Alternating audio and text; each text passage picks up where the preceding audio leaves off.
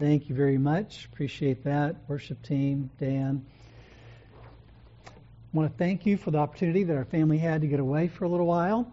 We had a great time with all of our kids up in Yosemite, and so really appreciate that. Greatly appreciate Mark and Dan and their faithful ministry of the Word.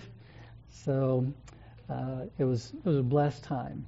If you would turn to Matthew chapter 6, before we get back into the book of Acts, I'd like to spend another Sunday looking at a passage that addresses the issue of anxiety and worry.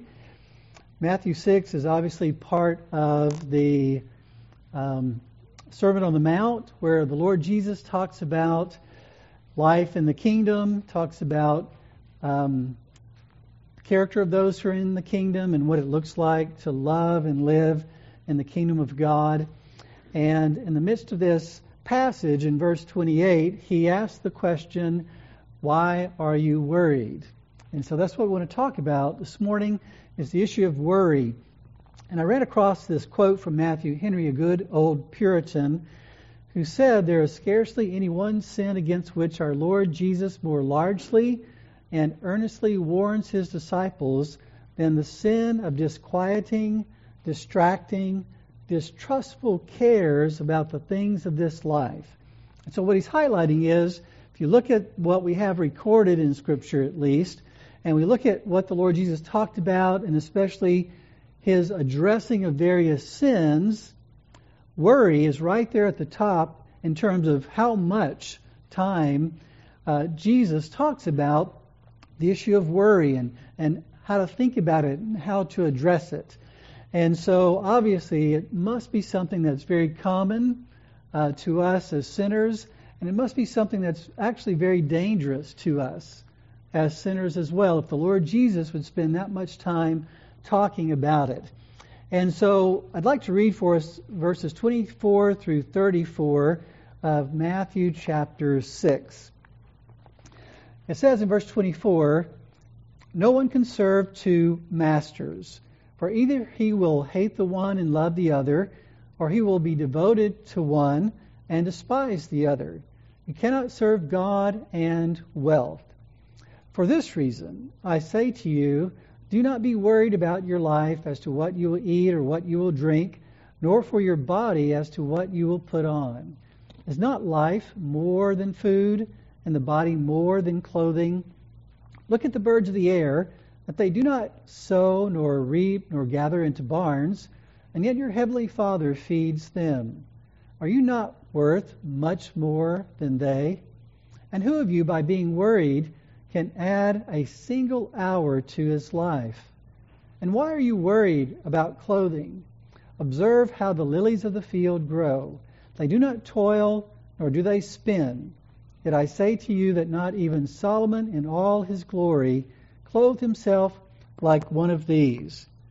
But if God so clothes the grass of the field, which is alive today and tomorrow is thrown into the furnace, will he not much more clothe you, you of little faith? Do not worry then, saying, what will we eat, or what will we drink, or what will we wear for clothing?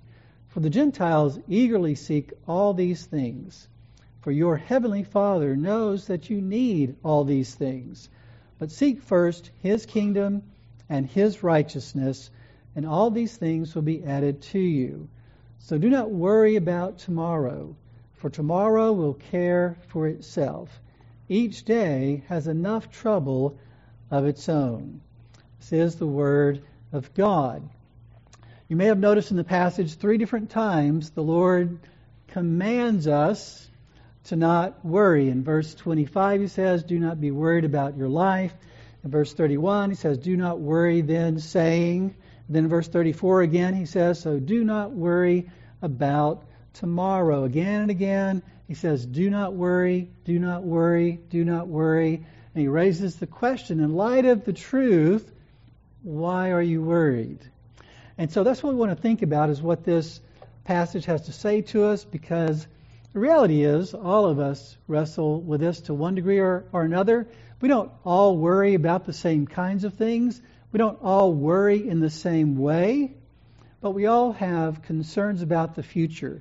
We all struggle in really thinking rightly about it and feeling rightly about it and responding rightly to it.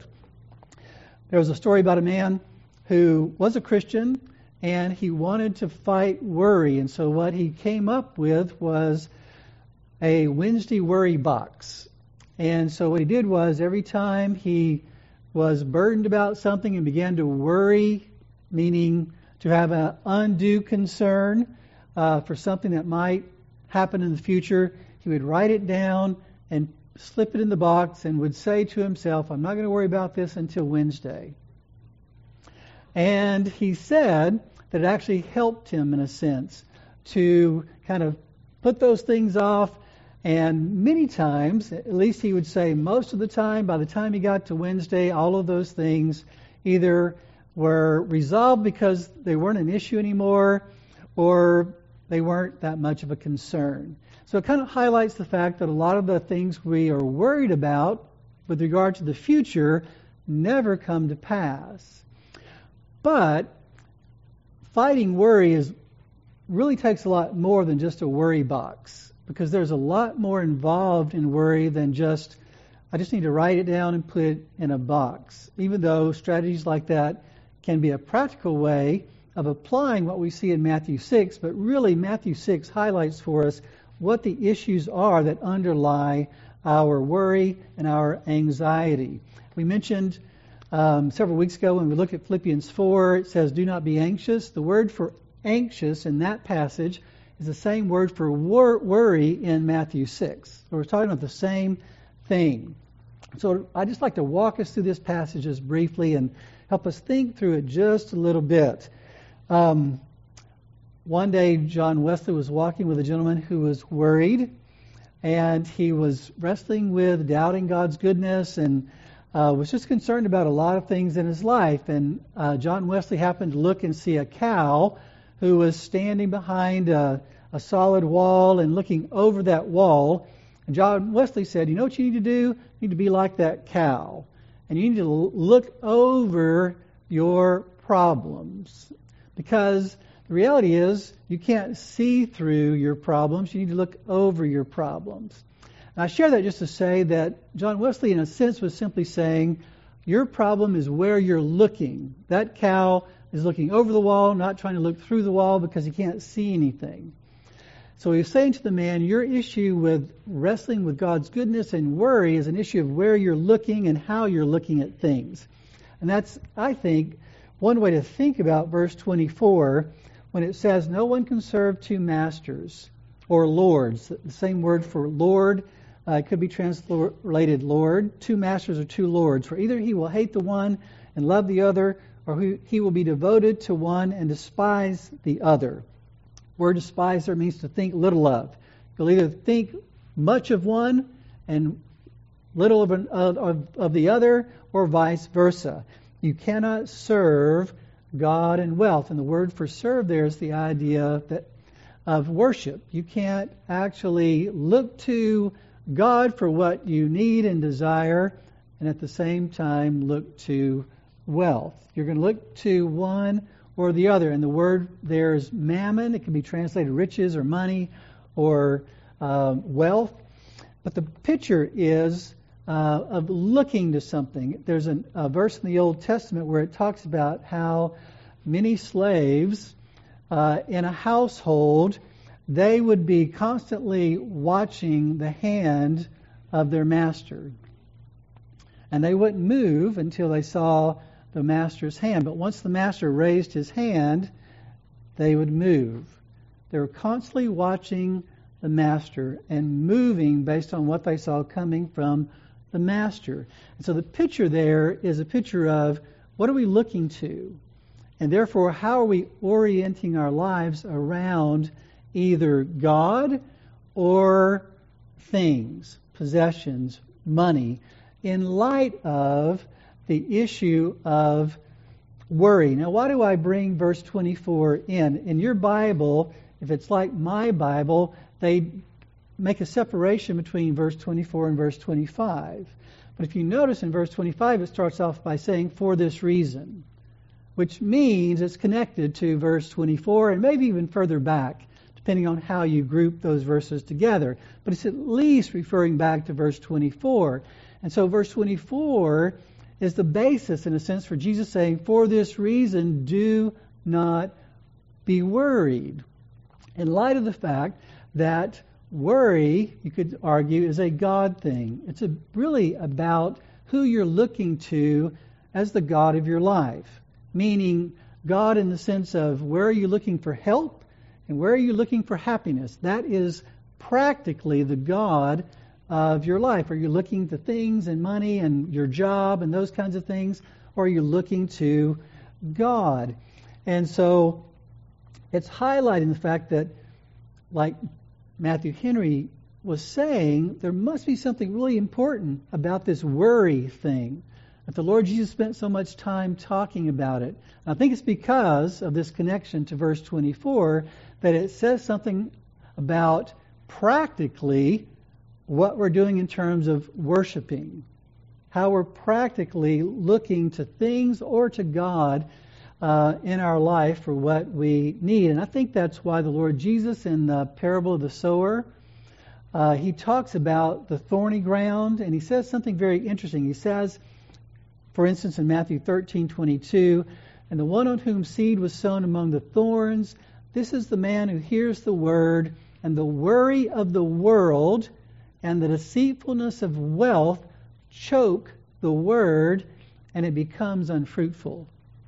It's interesting, linguists look at our word for worry in the English or anxiety, and they tend to trace it back to the idea of that which strangles, which is very interesting in light of how the Lord Jesus references the worries of the world and puts it together with the deceitfulness of riches that choke the word. What does that mean?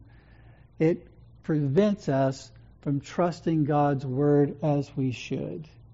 And so the issue of worry is an issue of worship, it's an issue of trust, it's very much an issue of practically who are we looking to as the God of our life in certain situations and in certain ways. And so I think that's why the Lord Jesus did spend as much time as he did talking about this issue. Well, if you look, he goes on in verse 25 to say, for this reason I say to you, in light of the issue of what you're worshiping, what you're looking to, for what you need, for this reason I say to you, do not be worried, which is a command. Don't continue in the habit of being worried. That's the picture there. Being worried about your life, which means all that you need and all that you desire for life, as to what you eat or what you will drink, nor for your body as to what you will put on. Is not life more than food and the body more than clothing? Now the question is, what is he talking about there in that question? I think the best way to understand it is he's asking the question, is not what sustains life more than food? And isn't the life of your body more than simply the result of what you wear? That there's more to the upkeep of your body and the sustaining of your life than food and clothing. Basically, what I want us to see is that, as I said, worry reveals who we're serving, but it also exposes where we're our dependence there, and therefore it exposes a wrong dependence on other things besides God. It shows us where we're really looking, at least in that respect, for the source of life. Am I looking to God as the source of my life, or am I looking to something else? For instance, there's a verse in Deuteronomy 8 where the Lord says, and he's talking about how he provided for Israel in the wilderness. If you remember, he gave them manna from heaven, bread from heaven. And he says, Moses comments on that in Deuteronomy 8:3 and says, he humbled you and let you be hungry and fed you with manna which you did not know, nor did your fathers know, that he might make you understand that man does not live by bread alone, but man lives by everything that proceeds out of the mouth of the Lord. Now, what does that mean? That you don't live by bread, You live by what proceeds out of the mouth of God. I believe it means the thing that's sustaining you is not the bread. It's the command, the authority, it's the power of God. God is the one who's sustaining you. That's why Moses could spend 80 days on Mount Sinai without eating and drinking and live. Because God was sustaining him. And so there's a sense in which God obviously sustains us through bread, but he's not limited to bread. And so I think the point that the Lord is making here is what's keeping you alive the food you eat or the clothes you wear and the things that you're looking to materially? No. The thing that keeps you alive, or the one who keeps you alive and keeps me alive, is actually God. And so that's one reason why earlier in Matthew 6, the Lord actually says, do not store up for yourselves treasures on earth. I've heard people talk about the issue of hoarding. And I don't think there's always one reason why people get into hoarding of possessions and things. But at least sometimes, and maybe many times, it's because it's an issue of security. I'm trying to provide for the future. I'm trying to make sure I'm okay in the future. And I may need this in the future. And so it's a kind of attempt to provide for myself. And someone has said about that, hoarding is an attempt to completely cover our material bases so that God becomes unnecessary. A common goal of hoarders is to achieve financial independence.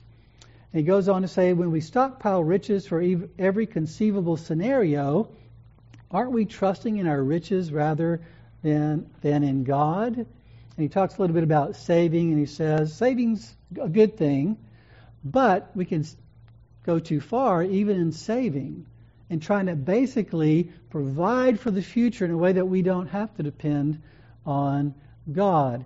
And he highlights the fact that we must never save in order to prevent our need for God or anybody else. And that could be many times behind what motivates hoarding, or even not even hoarding, maybe just I want my retirement account to be as big as it can be. And there's nothing wrong with saving, nothing wrong with providing for retirement, but we can go too far in those things. And it could be driven by, I'm worried about the future. I'm going to try to make sure I cover every possible scenario.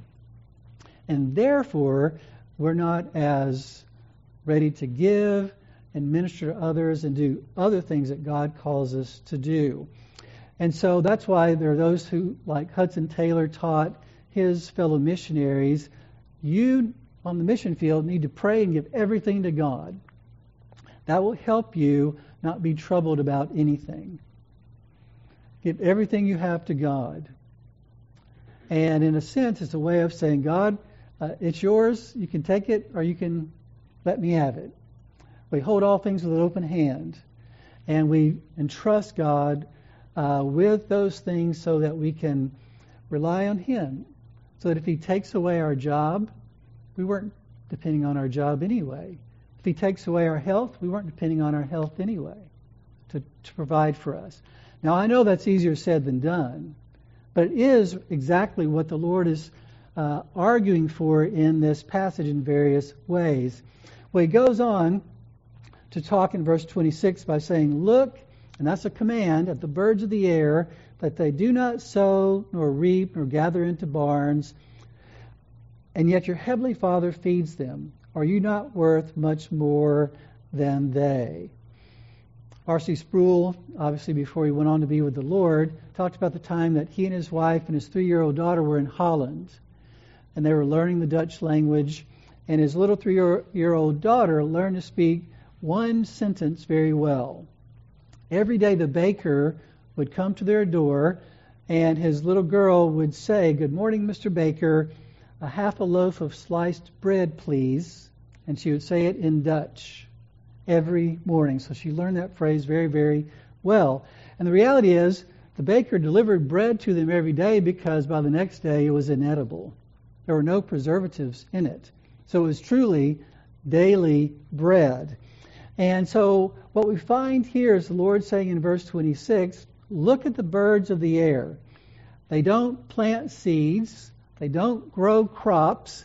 They don't harvest those crops and put them in barns so that they'll have something for tomorrow. They get their food one day at a time.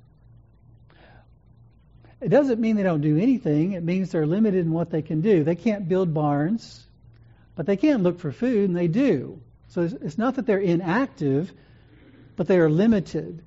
But they do what they can do. But the Bible doesn't say they feed themselves. The Bible says God feeds them. They do what they can do, and the Father, our Heavenly Father, feeds them. And so the argument is from the lesser to the greater, and the Lord says, now think about this. And He commands us to look at the birds, which means look at how God has ordered things around you. He's ordered things around you to teach you and to teach me what He's like and what He's up to. He feeds the birds. If He will feed the birds, isn't He going to feed His children? Would He be so unloving as to feed the birds but not feed His children? What father would take all the money that he earned every week and buy bird seed and never feed his children? No good father would do that, that's for sure. And the Lord Jesus is arguing we have a good Father. And earlier in Matthew 6, the Lord teaches us to pray, and one of the things He teaches us to pray is, give us this day our daily bread. He doesn't say pray, give us for the next 20 years what we will need. Now, in our country, we have been blessed richly. And many of us have more than we need just for one day. But the Lord teaches us to pray, give us this day our daily bread. Because that's really all we need, is this day's bread. I mentioned the whole issue of manna. That was part of God's wise training of His people. He fed them one day at a time. And you might remember that He said through Moses, you're to go out every morning and you're to gather the manna. But you're not to save it overnight. They gathered it up and they still saved it overnight. And the next day it was spoiled. It had worms in it. And Moses says, don't you remember? God told you not to save it. It's going to be one day at a time. Except there was an exception. And you may remember that the exception was Friday's bread would last through Saturday, because Saturday was the Sabbath and He didn't want them going out gathering. And so God made it last Friday through Saturday, but every other day it only lasted one day. To the great illustration of the fact that God was in charge of all of that and teaching them, trust me, trust my word. Yes, Friday you can gather enough for both Friday and Saturday, but otherwise it's just one day at a time. And so we have to understand that there's something in us that resists living day by day. We resist living paycheck by paycheck, so to speak. Now, that's not to say that you shouldn't save and you shouldn't want to be able to plan for the future and prepare for the future. But what if you have to live paycheck by paycheck? What if you have to live one day at a time? In fact, most of the workers in the New Testament time were paid one day at a time. That's just the way it was. And so in our abundance here in this country, we tend to think it's terrible to have to live like a bird and live it one day at a time. And yet, maybe that's exactly how God orders things, so that we will just trust Him one day at a time. Well, He goes on in verse 27, and He says, who of you by being worried can add a single hour to his life? Now the word hour there is actually the word cubit, which is the same measure of what you find in the Old Testament when God tells Noah, build the ark of this many cubits. And so it's a measure, it's a form of measurement of length. And so the word life there, who can add a single cubit to his life, probably has to do with the idea of who can make his life longer. And the Bible tells us that our days have already been ordained. But the Lord is also saying, through worry, can you really produce anything? Is there anything you can really make happen? And we have the idea that worry is productive when it's really not. Someone has said, worry is like a rocking chair. You can go back and forth, but you're not going anywhere in a rocking chair. You're not moving anywhere. There's a lot of activity, but it's not producing anything. And there are doctors who would say, for instance, one has said, we do not know why it is that worriers die sooner than the non-worriers, but it is a fact. So there are those in the medical community that would say those who are more prone to worry are less likely to be as healthy and die even sooner. So you could argue that the Lord is saying worry is not productive. In fact, it's harmful. It is harmful to you, not only spiritually, but also physically. Instead of lengthening your life through worry, you can shorten your life through worry, is the implication. And so the encouragement the Lord is giving us is to not think that, murder and adultery and those things are really big sins that I really have to be careful of, but my day-to-day worry isn't that big a deal. The Lord is saying, oh, no, when you really think about the issue of it being a God thing and how it can choke out your faith in the Word of God and how it can affect you spiritually and physically and all those things, murder and adultery is serious, but worry is more serious than we realize as well. And so he spends time talking about that. Goes on in verse 28 and he says, and why are you worried about clothing? Observe, which is a command to deeply consider, observe how the lilies of the field grow. They do not toil, nor do they spin. Yet I say to you that not even Solomon in all his glory clothed himself like one of these. And so the Lord tells us to look at the birds, to observe the flowers.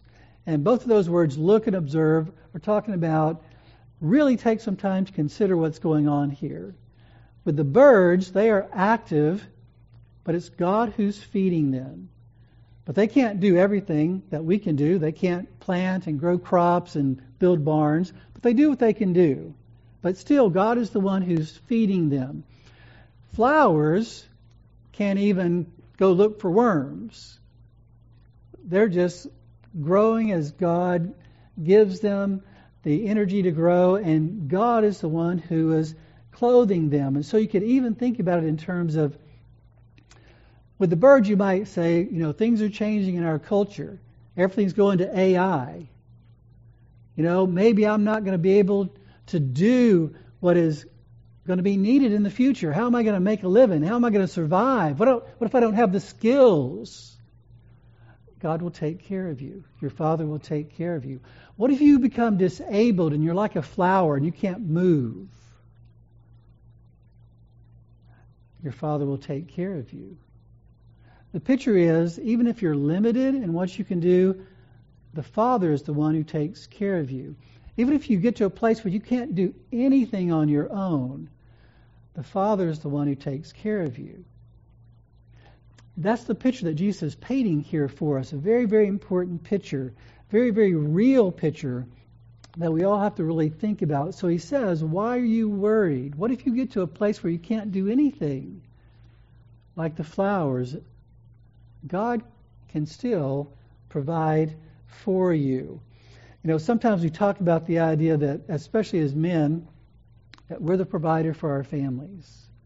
And certainly that is true in a certain sense. We're supposed to be responsible for the provision of our family, but we're not ultimately the providers. Any more than the bird that goes around looking for worms for its little babies in the nest. You could argue that there's a sense in which the bird is responsible to do that, but the Bible says ultimately God is the one who provides for the birds. In the same sense, yes, we as men are responsible to provide for our families, but the Bible says ultimately God is the one. And so if I lose my job or if I lose my health, God is still the one who's promised to provide for our families. And so the Bible's encouraging us, the Lord is encouraging us to be careful of thinking that we're more responsible than we are. We are to be responsible, but not too responsible. And ultimately, the whole issue is an issue of faith, which is what... let me just back up just a second. There was a funny story that I wanted to share. There's a woman, because this I think highlights the fact that we really think worry is more productive than what I've argued for so far. The Lord is saying worry is not productive, it's actually harmful. There was a husband one time who said to his wife, "Why are you always worrying? It doesn't do any good." And she says, "No, it does do some good, because 90% of the things I worry about never come to pass." Now, what is the logic there? If I worry about it, it's more likely not to come to pass. And so I am doing something. It's a faulty logic, because God says, no, don't worry about it. But we can get the idea that worry does do something. And that's why we might get upset with people who aren't worried about what we're worried about, because we think they don't really care.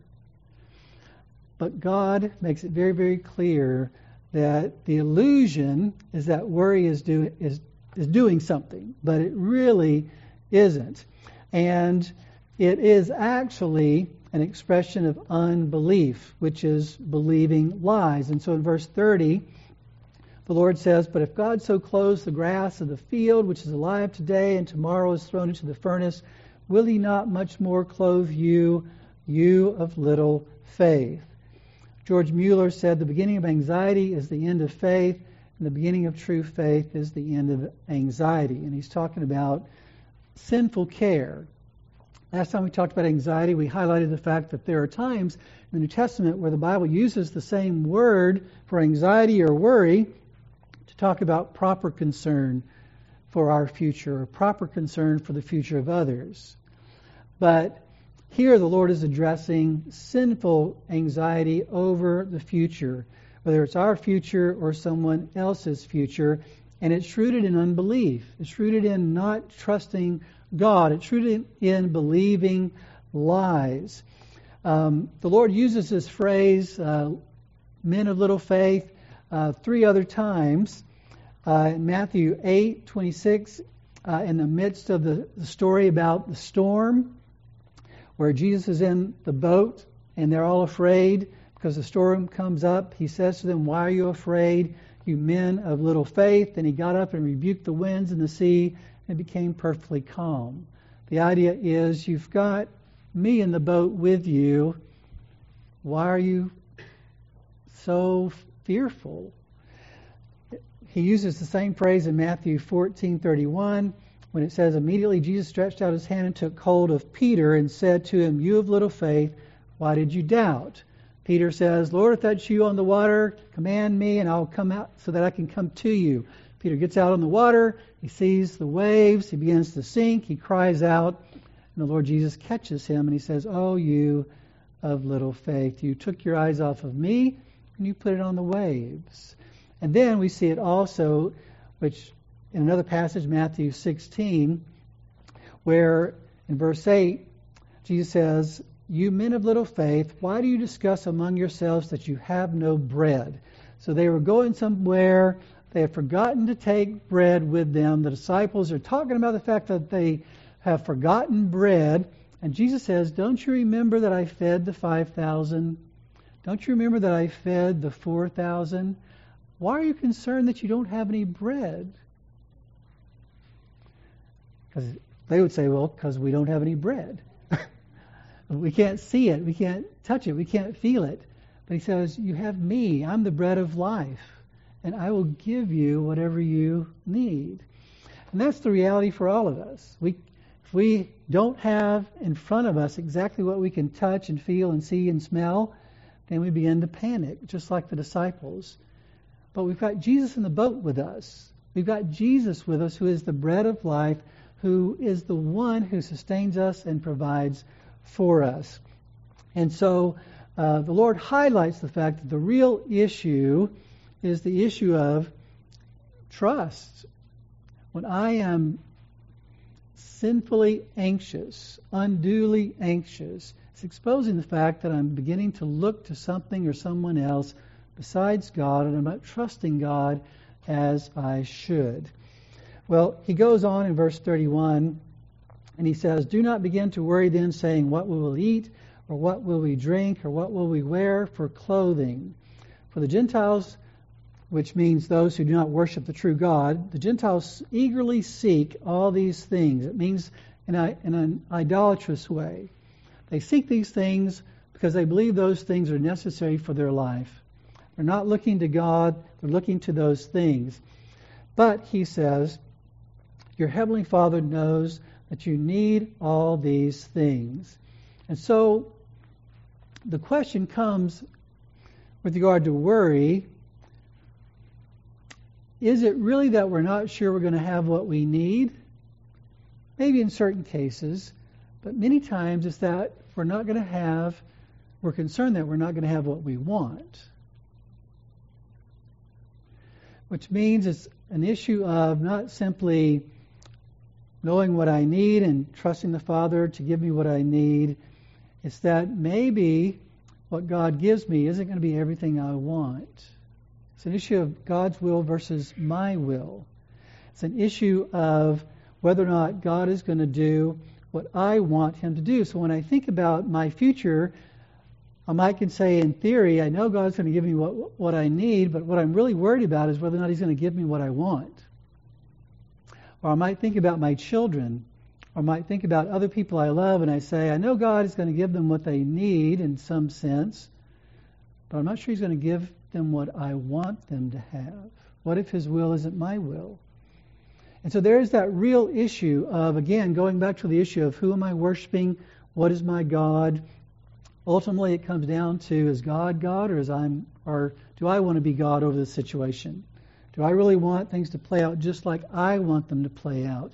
And I'm really anxious and worried over whether or not my will is going to be done. And I think that's why Jesus says, and when He teaches us to pray earlier in Matthew 6, verses 9 and 10, He says, "Pray then in this way, Our Father who is in heaven, hallowed be your name, your kingdom come, your will be done on earth as it is in heaven." A huge part of our worry is whether or not our will is going to be done. And that's why the Lord teaches us to pray, "Thy will be done on earth as it is in heaven." I've mentioned before the old Puritan who sat down to a meal of dry bread and water, and he prayed, "Father, I thank you for this meal, all this in Jesus too." The idea behind that kind of praying is, in Jesus I have everything I need, and if God has willed me to drink water and eat a piece of dry bread, and that's all that I have, then God's will be done, because I have all that I need in Jesus. And so the battle is very much a battle over, as we started in verse 24. It's really an issue of, where am I looking, and what do I want? Do I really want God's will to be done, or my will to be done? Because the Gentiles are wanting their will to be done, those who don't know God, and they're looking to things to fulfill their will.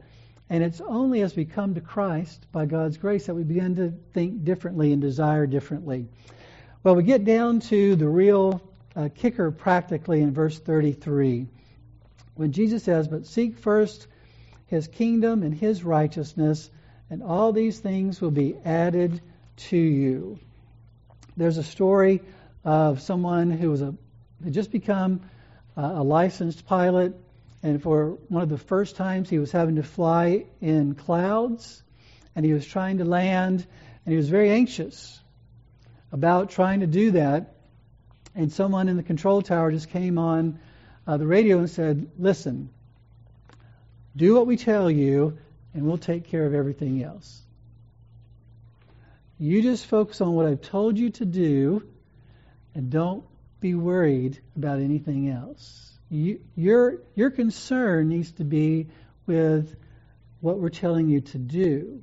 We will take care of everything else. And that's really what the Lord is saying in this verse when he talks about the importance of seeking first God's kingdom and his righteousness, and all these things will be added to you. You focus on what's really important in life, and let me take care of you. Let me add to you all the things that you need. So what does it mean to seek first, which is a command? Seek first his kingdom. Well, God's kingdom, according to Romans 14, is righteousness, joy, and peace in the Holy Spirit. It's basically pursuing my happiness in submission to the King. That's the kingdom of God. It's pursuing my happiness in terms of the kingdom of God. That I believe that there could be nothing greater than to be a part of the kingdom of God, to be a part of God's family. And therefore, if I lose the world, I'd rather lose the world than to lose all that God's promised us in his rule and reign over all things. And that's why he says, and his righteousness, because what is that? That's basically living to please God. It's practical righteousness. Obviously, it's rooted in the gift of Christ's righteousness to us, but the practical side of it, day in, day out, is where I pursue my happiness, which is the kingdom of God, through holiness, by seeking to be righteous, seeking to be like Christ.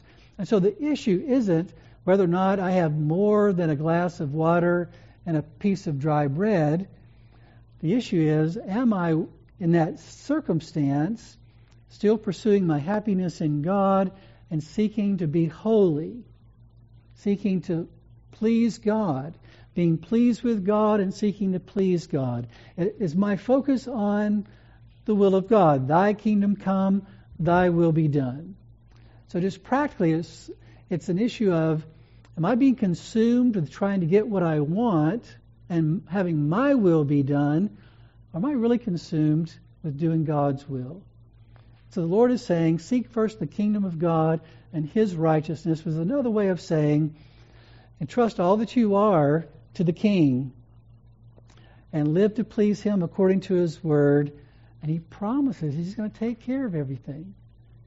He promises that he's going to take care of everything. So the ditches are this. There's the ditch of being irresponsible and the ditch of being too responsible. Now, being too responsible is worry, sinful worry. Because I'm trying to make sure I provide for myself or for somebody else. Being irresponsible is where, for instance, in 2 Thessalonians, Paul says, if you don't work, you don't eat. So you can't just say, well, God's going to provide. I'm just going to sit home and not do anything. No, part of seeking first the kingdom of God and his righteousness is to do what God tells you to do, which is to work, make a living. And so it's not being irresponsible, but it's not being too responsible, as if my life depends on my job. My life depends on what I do. No, God is the one who feeds the birds, and he feeds us as well. And so we fight worry by faith that works through love by seeking to do the will of God. Well, let me just wrap this up very quickly here. The last verse in this chapter, verse 34, he says, so do not worry about tomorrow, for tomorrow will care for itself. The word care there is actually the same word for worry. So do not worry about tomorrow, for tomorrow will worry about itself. Each day has enough trouble or evil of its own. So basically the idea is that you have enough on a daily basis to focus on and deal with, but you don't need to bring into today tomorrow's possibilities, because we don't know what tomorrow is going to hold. For one thing, we don't even know if we're going to have tomorrow. Today might be our last day. We don't know that. And God only gives grace for today. He doesn't give grace for tomorrow's issues. He just gives grace for today. And so if we're living one day at a time, asking God for our daily bread, which means more than food, it means spiritual provision, all the provision we need. God's going to give what we need for today. But if we're trying to bring into today, tomorrow, there's not going to be enough grace for that, because He calls us to live one day at a time. There's an illustration that Spurgeon uses. He talks about a real event that happened in history where this small group of soldiers defeated a huge army of soldiers because there was this narrow pass that the large army had to come through. And they had to come through it one at a time. And Spurgeon says, you know what, if that small group of soldiers had ran through that pass and tried to take on that huge army of soldiers, they would have died quickly. They would have lost the battle. But instead, they stayed back and they let those soldiers in that large army come through that pass one at a time, and they killed them one at a time. And that small group of soldiers defeated this huge group of soldiers because they took them one at a time. There's a sense in which you could argue that that's exactly what the Lord is saying here. Take each day at a time, one day at a time, and God will give you the grace to overcome what you need to overcome. But finally, this is probably the biggest takeaway, I think, is to think about what the underlying assumptions are here. The underlying assumption of this whole passage is that you and I, as Christians, have a Father. We have a Father who is infinite, who is all-loving, who's all-powerful, who's all-wise, who's all-knowing. And worry is living like you are fatherless. You're living like you don't have a father. You're living like you're an orphan. That's what worry is. It's fatherlessness. That's the whole underlying assumption of this passage. There's a story that a pastor tells of being on an airplane where it got really rocky because of a storm that it went through. And everybody around him was worried and fretting and really scared. And he saw this little girl just reading a book and totally at ease the whole time. And afterwards he walked over to her and said, hey, I just noticed that everybody, including myself, was a little disturbed by that storm, but you seem to be okay. And she simply said, well, you know, my daddy's the pilot, and he told me he's taking me home. That's exactly what Jesus is saying here. Your daddy is the pilot, and no matter how rough it gets, he's promised to take you home. He's promised to meet your needs. Will you trust his word? Many times we don't feel like God is taking care of us. Many times we don't feel like God is at work. Many times we don't see how it's going to work out. The issue always is, will I trust simply what God has said? You read a passage like this and you can walk away thinking, that doesn't mean Jesus is telling me not to worry. He's giving me all these reasons why I shouldn't worry. I don't think that's enough. I think I need more than that. And the Lord is saying, do what Abraham did. Just believe the Word of God. Just believe the Word of God. Don't let your feelings or your own rationale and thinking keep you from simply looking at what God has said and believing what God has said, and fight to do just that. And so both in Matthew 6 earlier it talks about prayer, Matthew 7 it talks about prayer. Yes, we are to pray, but we're to pray to a good Father. Let me wrap this up. I have a summary at the end of your notes. Dan preached on Romans 6, which basically says, worry is not your master. It's not my master. It's a sin that is not to be our master. And so we don't have to worry. Mark preached on growing in love through the knowledge of the truth and applying the truth. That's exactly what Jesus is talking about here. You're to be a loving person by putting to death worry, by knowing the truth and applying that truth, believing the Word of God, so that we need to fight the unbelief and the idolatry that feeds worry. We need to see the providence of God in His care over His world. We need to think deeply about the truth revealed in His Word. We need to trust the promises that God has made to His children. We need to ask God for what we need. We need to talk to ourselves about the truth instead of just listening to our worries all day long. We need to do what we can and should do to be responsible. We should focus our lives on God, though, and doing His will and trust Him to take care of us. We need to remember that we are beloved children of a wise and loving and all-powerful Father, and take one day at a time, trust and love, and do the next thing. Let's pray. Father, there's so much in this passage, and I pray that we would truly believe that we need not be ruled by the sin of worry and anxiety, and that we would truly believe that we can grow in love and we can put to death this sin more and more as we know and apply the truth that we see here. And we pray that you would help us to do just that. Help us not to see our all-consuming worries as being little things, but really as a danger to our faith and a danger to our joy and a hindrance to us loving other people. So, Father, please help us to see where we are in this fight and what we need to do, and help us to grow in our fight against worry.